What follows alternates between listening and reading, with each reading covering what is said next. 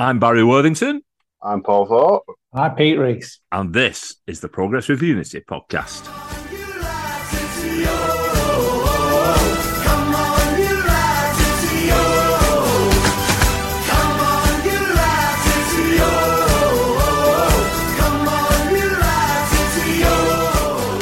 Fantastic result last night over at the John Smith Stadium. The game last night finished Huddersfield Town 1, Wigan Athletic 2. If we cast our minds back to the Sunday podcast, one of us picked 2-1 as the score. I'll hold my hand up, it was me. Of course it was. And if you remember, I also said that Lange will score the last goal, which will be the winner. And I said, I'm not too sure about the first goal because I weren't getting them vibes. And obviously, the reason I didn't get the vibes were because it was a penalty. Anyway, the lottery numbers for this week, I'm going to keep them to myself. I don't want everybody winning.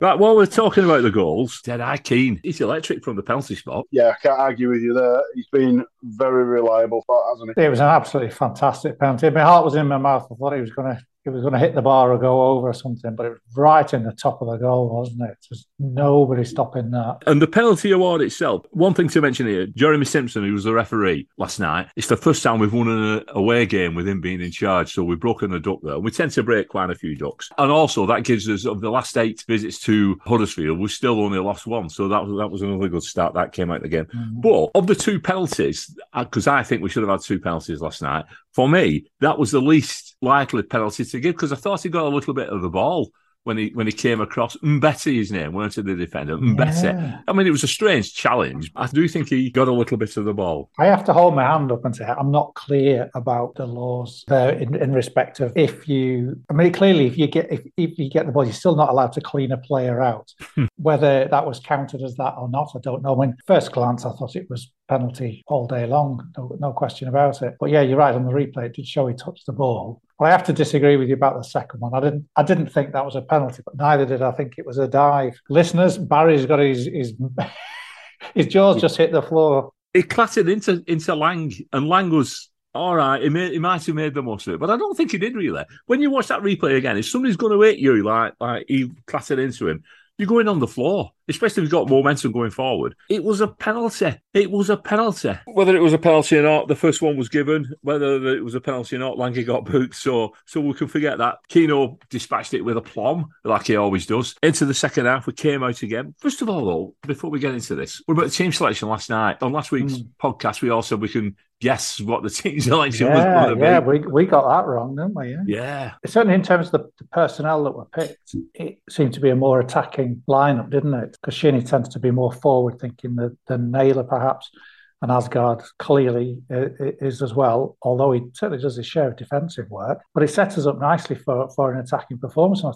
I think we got that, especially in the first half. But it was a very, very open game, wasn't it? There was so much space, both defences very deep, and both trying to play a high press, which only works on the front line, doesn't it? Because there's so much space behind you that it's quite easy to bypass that first line of the press. So the ball moved to and fro pretty quickly, certainly for large parts of the game. To be quite honest, I thought it was a very enjoyable game to watch, even if I was quite nervous a lot of the time. Yeah, they are rubbish, though. I'll say that about Huddersfield Town. They are awful. You look at the chances they missed. That one of Danny Ward, who I picked out as the danger man, open goal. If he'd let it roll another couple of feet instead of stretching for it, it was a tap in for somebody else, and they missed a couple of chances in the second half where they were blazing over from 4 yards out. They're rubbish. They are rubbish. What a rubbish team. So anyway, do you want to pour a bit of cold water on the enthusiasm about, because it's a fantastic result, no question about it.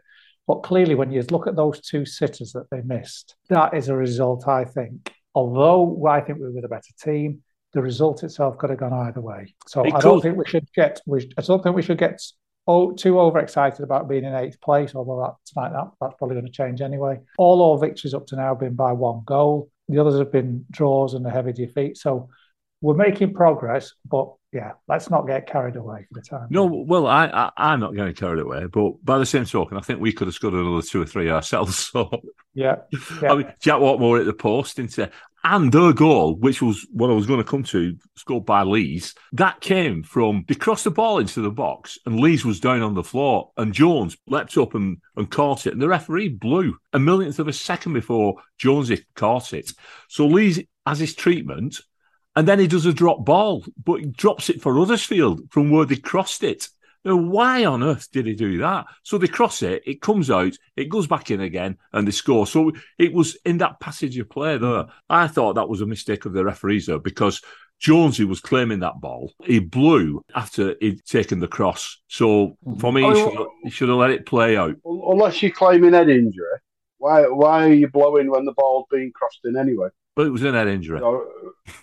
Yeah, but I mean, unless there's head injury and there's head injury, isn't there? It was an head injury. Get somebody on quick, and there's head injury of he's had a bit of a bump and he's playing on it. They were attacking Paul, and he was still poleaxed on the floor without moving. It was an head injury. He should have blown immediately, or just let Jonesy catch it, and because that's what I thought they were going to do. I thought he was just going to drop the ball for Jones. He took it out wide right and let them take the free kick, more or less a free crossing. Anyway, getting worked up again though about referees. So strange.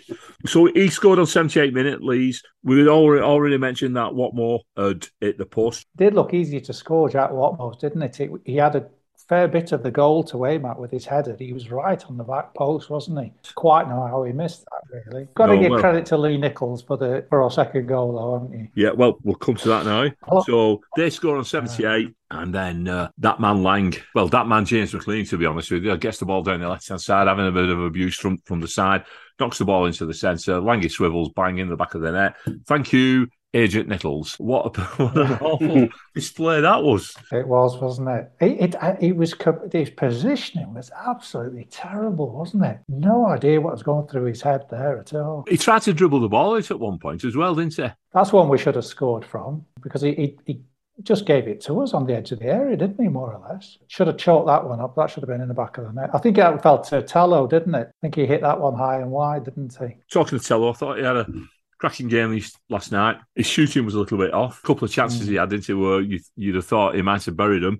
But overall, I thought he played really well. And every time he was on the ball, they were trying to look like they were trying to break his legs the way they were going through him. I thought it was quite a mature performance, because he, as I said before, he was doing his defensive work. He wasn't afraid of the challenges that were coming in. And I think he went a bit quieter in the second half, but he was the one who laid the ball for Jay McLean's second goal. You know, he was doing what he was supposed to do. I think Liam will be very, very pleased with his performance. Talking about mature performances, James McLean, I mean, there's a lot of focus on him, weren't there? Yeah. We don't need to go into the reasons why, but I thought I was so proud of him, to be honest, yesterday. Everything about before the match was brilliant, the way he conducted himself, and then during the game, under scrutiny, fantastic again from him. Some of the press coverage of him, he's standing, he doesn't have his arm around Tello Asgard in the lineup.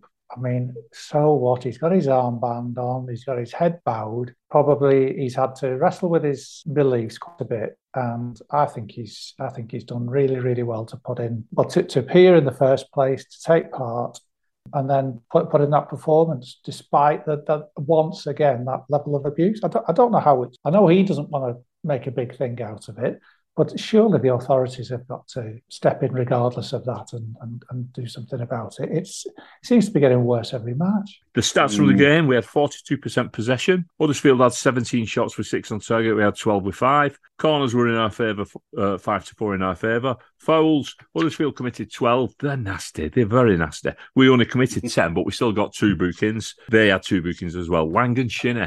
And the attendance was 17,931, with just over 1,500 from Wigan travelling over the Big Hill. Man of the match is voted for by the listeners to the podcast on both Facebook and Twitter. Last six midfielder, Graham Shinnie. And he won by 9 votes from Callum Lang. So it was very close between the two of them. I thought they both had really good games yesterday. Yeah, so well done, Graham Shinnie. That's the 3rd time in 4 weeks he's won the man of the match. He could quickly turn it into a fan's favourite, would you say? Seems to be getting better with every game. I said it 2 or 3 weeks back. I think the midfield will change because, you couldn't even look past Power and Naylor. But I think Shinnie, and if we can get him fit, I think Jordan Cousins, we'll see what pans out. You're beginning to see with him why Derby fans rated him so highly, where the Shinniesta nickname comes from. Right, we're turning our attention to Saturday's game at the DW Stadium. Reading are in town, and I'm delighted to say I'm joined by Matt from the Elm Park Royals podcast. How are you doing? Not too bad, Barry. How are you? I'm very well, thank you. Let our listeners know a little bit about your podcast, please, and where they can find it. We're on Twitter, just at EPR, Eon Park Rules podcast. I mean, we've been going since 2017 now. We've been doing podcasts. We do preview podcasts, post-match podcasts. We do fun podcasts, game shows, interviews with kind of just everyone in and around the club, really. So it's just good, really, to get different voices on, get different opinions. And so you can find us on Twitter, on Facebook, all the streaming platforms as well. The start of the season, when I was picking my teams for relegation, and I don't like saying this, Matt, while you sat here, but I had Reading in there. I'll be honest with you surprised me because you're third. Has it surprised you? I think it surprised everyone, myself included. I think all the Reading fan base included, because I think realistically, certainly my view coming into the season was just survival, stay up. Somehow, by hook or by crook, we just need to get to 21st place. And to be honest, if you give me 21st place right now, I'd still be very happy, because I don't think you're alone in putting Reading in their relegation predictions. So I think, like I say, many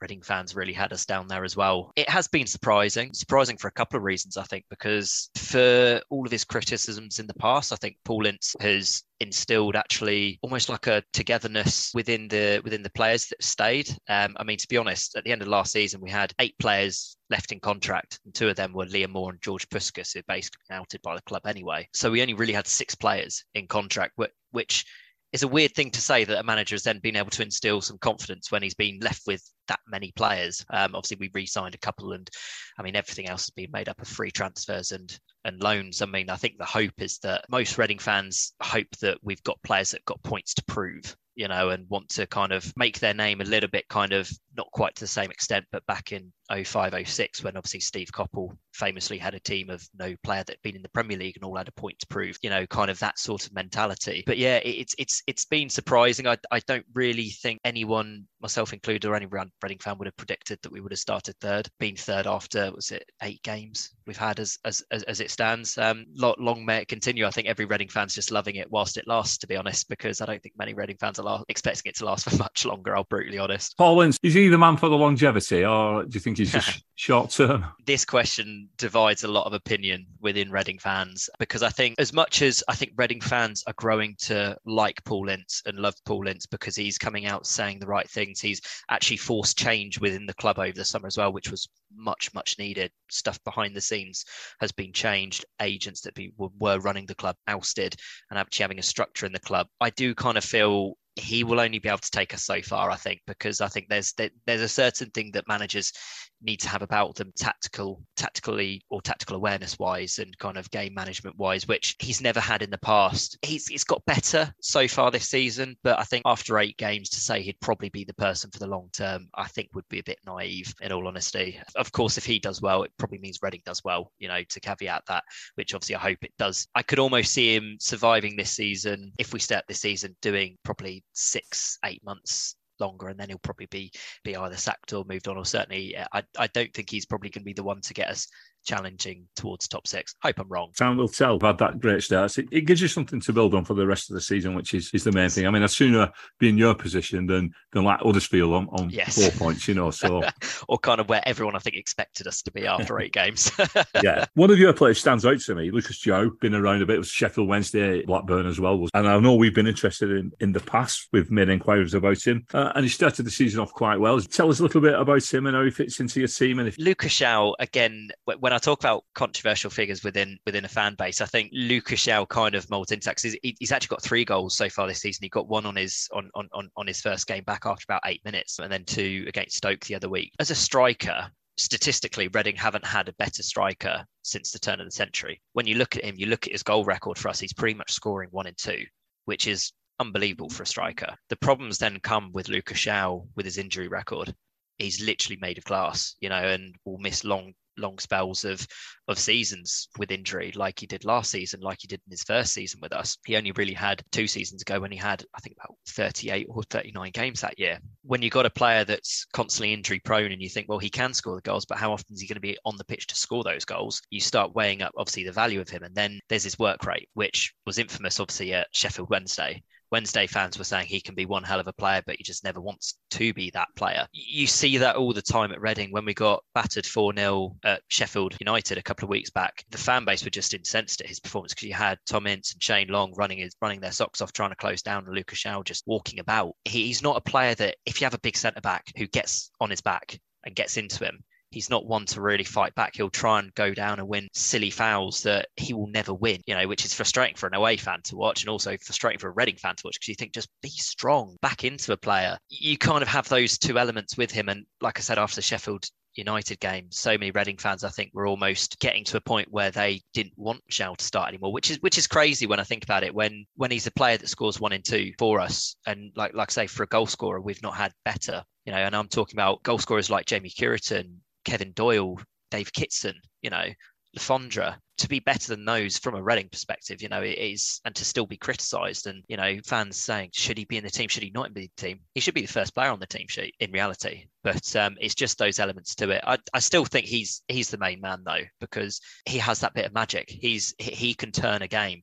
He can make a goal out of nothing, score one from 25 yards, tap one in from 8 yards. He's one of those players you just got to take the rough with the green, really. So, and your new signings, who's in pressure? New signing, probably bring out a couple, because one officially is a new signing but isn't quite, because he was on loan at the end of last season, was Tom Ince. Obviously came in just before his dad came in, and got a lot of stick from Reading fans obviously quite early on, because it was like, oh, daddy's boy, why does Paul Ince always play Tom Ince?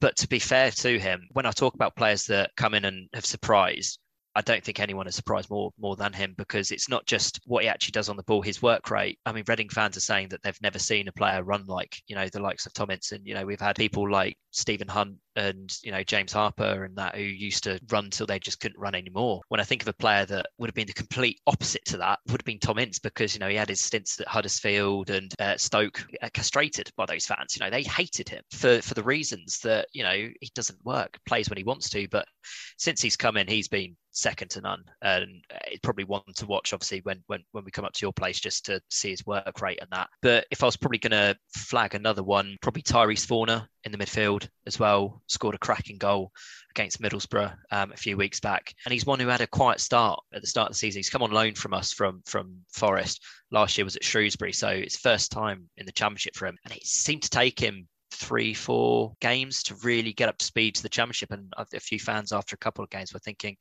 is he quite what's needed? Is he going to be able to make this step up? I mean, since those first few games, he's taken to the Championship like a duck to water, and he's on the ball, fantastic, got a great touch with him. Sometimes like to pass back more than he likes to pass forward, but he seems to do the simple stuff really well, which is always nice to see as a fan. And another one that just doesn't stop running. And it's a bit of a kind of a hallmark of this team at the moment, about just we won't have the quality of a Burnley or a Norwich, but what they don't have in quality, hopefully they have in work rate, and that's one thing we've seen so far with this team. Yeah, sounds like us a bit, that. Yeah, what do you make of us this season? Do you think we're gonna stay up? To be honest, when we were doing our predictions pre-season, I thought Wigan were probably one of the ones that were going to struggle, but going to be just above that kind of relegation zone, because to be honest, I think I had it was Rotherham, Birmingham, and I don't remember who the other one was, but you scored a heck of a lot of goals last year, didn't you? I think in the League One. It's not quite continued, but I think that's only natural. But I mean, the start you guys have had with five draws, I think only lost once. As a fan coming up,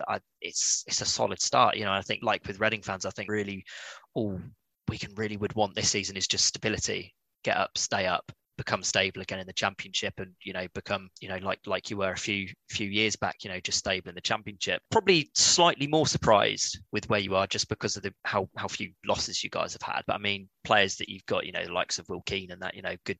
There's good players in there, so it'll be interesting to see how it goes over the full season with you guys, I think. I'll take survival. That'd be brilliant. To be honest, I'd like a little bit of mid-table mediocrity, and we're nothing to fret about. Yeah. I mean, what a season that'd be, nothing, no worries either end. Can you give us a prediction for Saturday, Matt? I'm probably going to be slightly wary of the fact that I'm going up and I'm on an 18-run winless streak north of Stoke. So any Wigan fans listening, if you do win, you could probably thank me for that, for actually attending this game. I'd I'd probably say 1-1. I'm going to go a bit boring on it, I think. I'd love to say that we could get a win. Obviously, we've got Sunderland midweek. If we can beat Sunderland and get a point away at you guys, a point away from home is always a good point. And especially at a team like yourself, who's proving really hard to beat so far this year. You don't just lose one game out of 8 for no reason. So, if you give me 1-1, I'd be pretty happy with that, I think. It's been fantastic chatting this afternoon, and I'd like to wish you a safe trip up. Hope you don't enjoy the game too much, and a safe journey back home. Thank you, Barry. Is Paulins the manager for the long haul? No, he absolutely is not.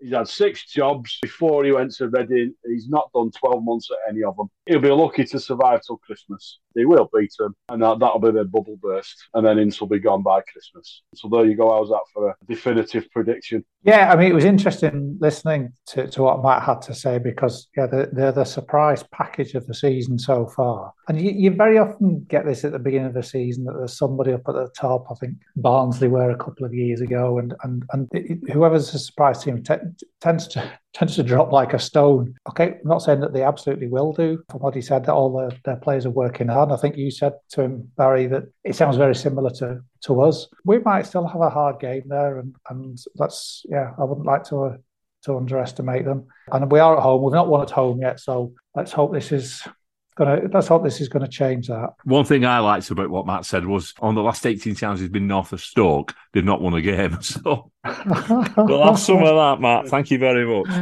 The referee will be David Webb from County Durham. He is a Select Group 2 referee, been in the EFL since 2008. He's had 16 previous Latics games. We've had a good record with David Webb in charge. Of the 16 matches that he's taken, we've won 9, drawn 4, and lost just the 3. And card watch for him this season is taking charge of 7 games, 4 of which were in the Championship. He's issued 18 yellows, no reds, and he's awarded no penalties. The last time David Webb refereed a Wigan Athletic fixture was a goalless draw away at Barnsley during the lockdown. Latics defender Danny Fox being missed for, nothing, really, while Anthony Robinson only received the yellow for his Jackie Chan impression. David Webb, who is your referee on Saturday. Previously, we've played Reading 48 times, which I think probably makes them one of the teams that we've played against most since coming in the Football League. We've won 19 of those, lost 18, and there've been 11 draws, so very even between us. The very first meeting came way back in 1978, 26th of August, which was only our 3rd game in the Football League, and away at Elm Park, and a 2-0 defeat. But by the time the reverse fixture came round, as early as November at home at Springfield Park, we found our feet, and 2 Peter Horton goals and an Noel Ward header gave Latics a resounding 3-0 win in front of 5,858 fans. Our last meeting came away at the Majeski Stadium on the 26th of February 2020, a 3-0 away win with a spectacular Kiefer Moore backheel goal, followed by Jamal Lowe and Michael Jacob efforts to avenge the 3-1 defeat at the DW at the end of November. Memorable games. The one I think that must stand out for most people, the match that took the roof off, the match that got us promotion to the Premier League in 2005, 3-1 home victory against Reading on the last day of the season. What a day. To think that it's 17 years ago now is just astounding. That's the one I think that'll stay in my memory for, probably, I hope, forever. The one I've got was a 3-2 home win. It started out with, I'll keep his name reasonably obscure, Steve, who sits behind us. Started off with him saying Jordi Gomez was rubbish, and throughout the game, Gomez scored hat-tricks. As the 3rd goal went in, he kind of just waved at us and went, all right, fair enough, lads, you've got a point, and conceded at that point. But yeah, it was the slow change of his attitude from his rubbish to, yeah, all right, I don't need telling, I'm going home. My bad in memory of Reading, Peter's just the same as yours. The promotion one, everything about that day was just brilliant. Jason Roberts scoring the goal with his broken leg that nobody knew about until afterwards. I thought it was fitting as well that Nathan Ellison got the 3rd goal. But they were chasing a playoff spot as well, weren't they? Steve Sidwell scored a consolation goal for them. They came up the season after. They had a great season the following season. Predictions then for the game. I think Liam Richardson's got a bit of an headache this week, because who does he leave out? Who does he put in? Does he change the formation? I've not a clue. What's going to happen. Our own form isn't the best. It's time we had a win, and I think we're going to get it on Saturday. I don't think Reading travel that well. I think they've three goal bashings already this season away from home. I'm going to go for another 2-1. We seem to like that scoreline. So I'm going Wigan Athletic 2, Reading 1. Well, as I said earlier, Collins is rubbish. The bubble's going to burst, and we'll put goals past them. So I'm going to go with 3-1. I'll go with the score I thought it was going to be last night, and 2-0. I think, like you said, Barry, I think now's the time to break the duck at home and get 3 points on the board. Adam sent a message in saying thank you to everybody who's been donating and for all his well wishes. There's a possibility he might be back on Sunday. We'll just see how he is. We'll be back on Sunday with all the reaction to the Reading game. Until Sunday, it's a goodbye from me and up the ticks. Up the ticks. Up the ticks.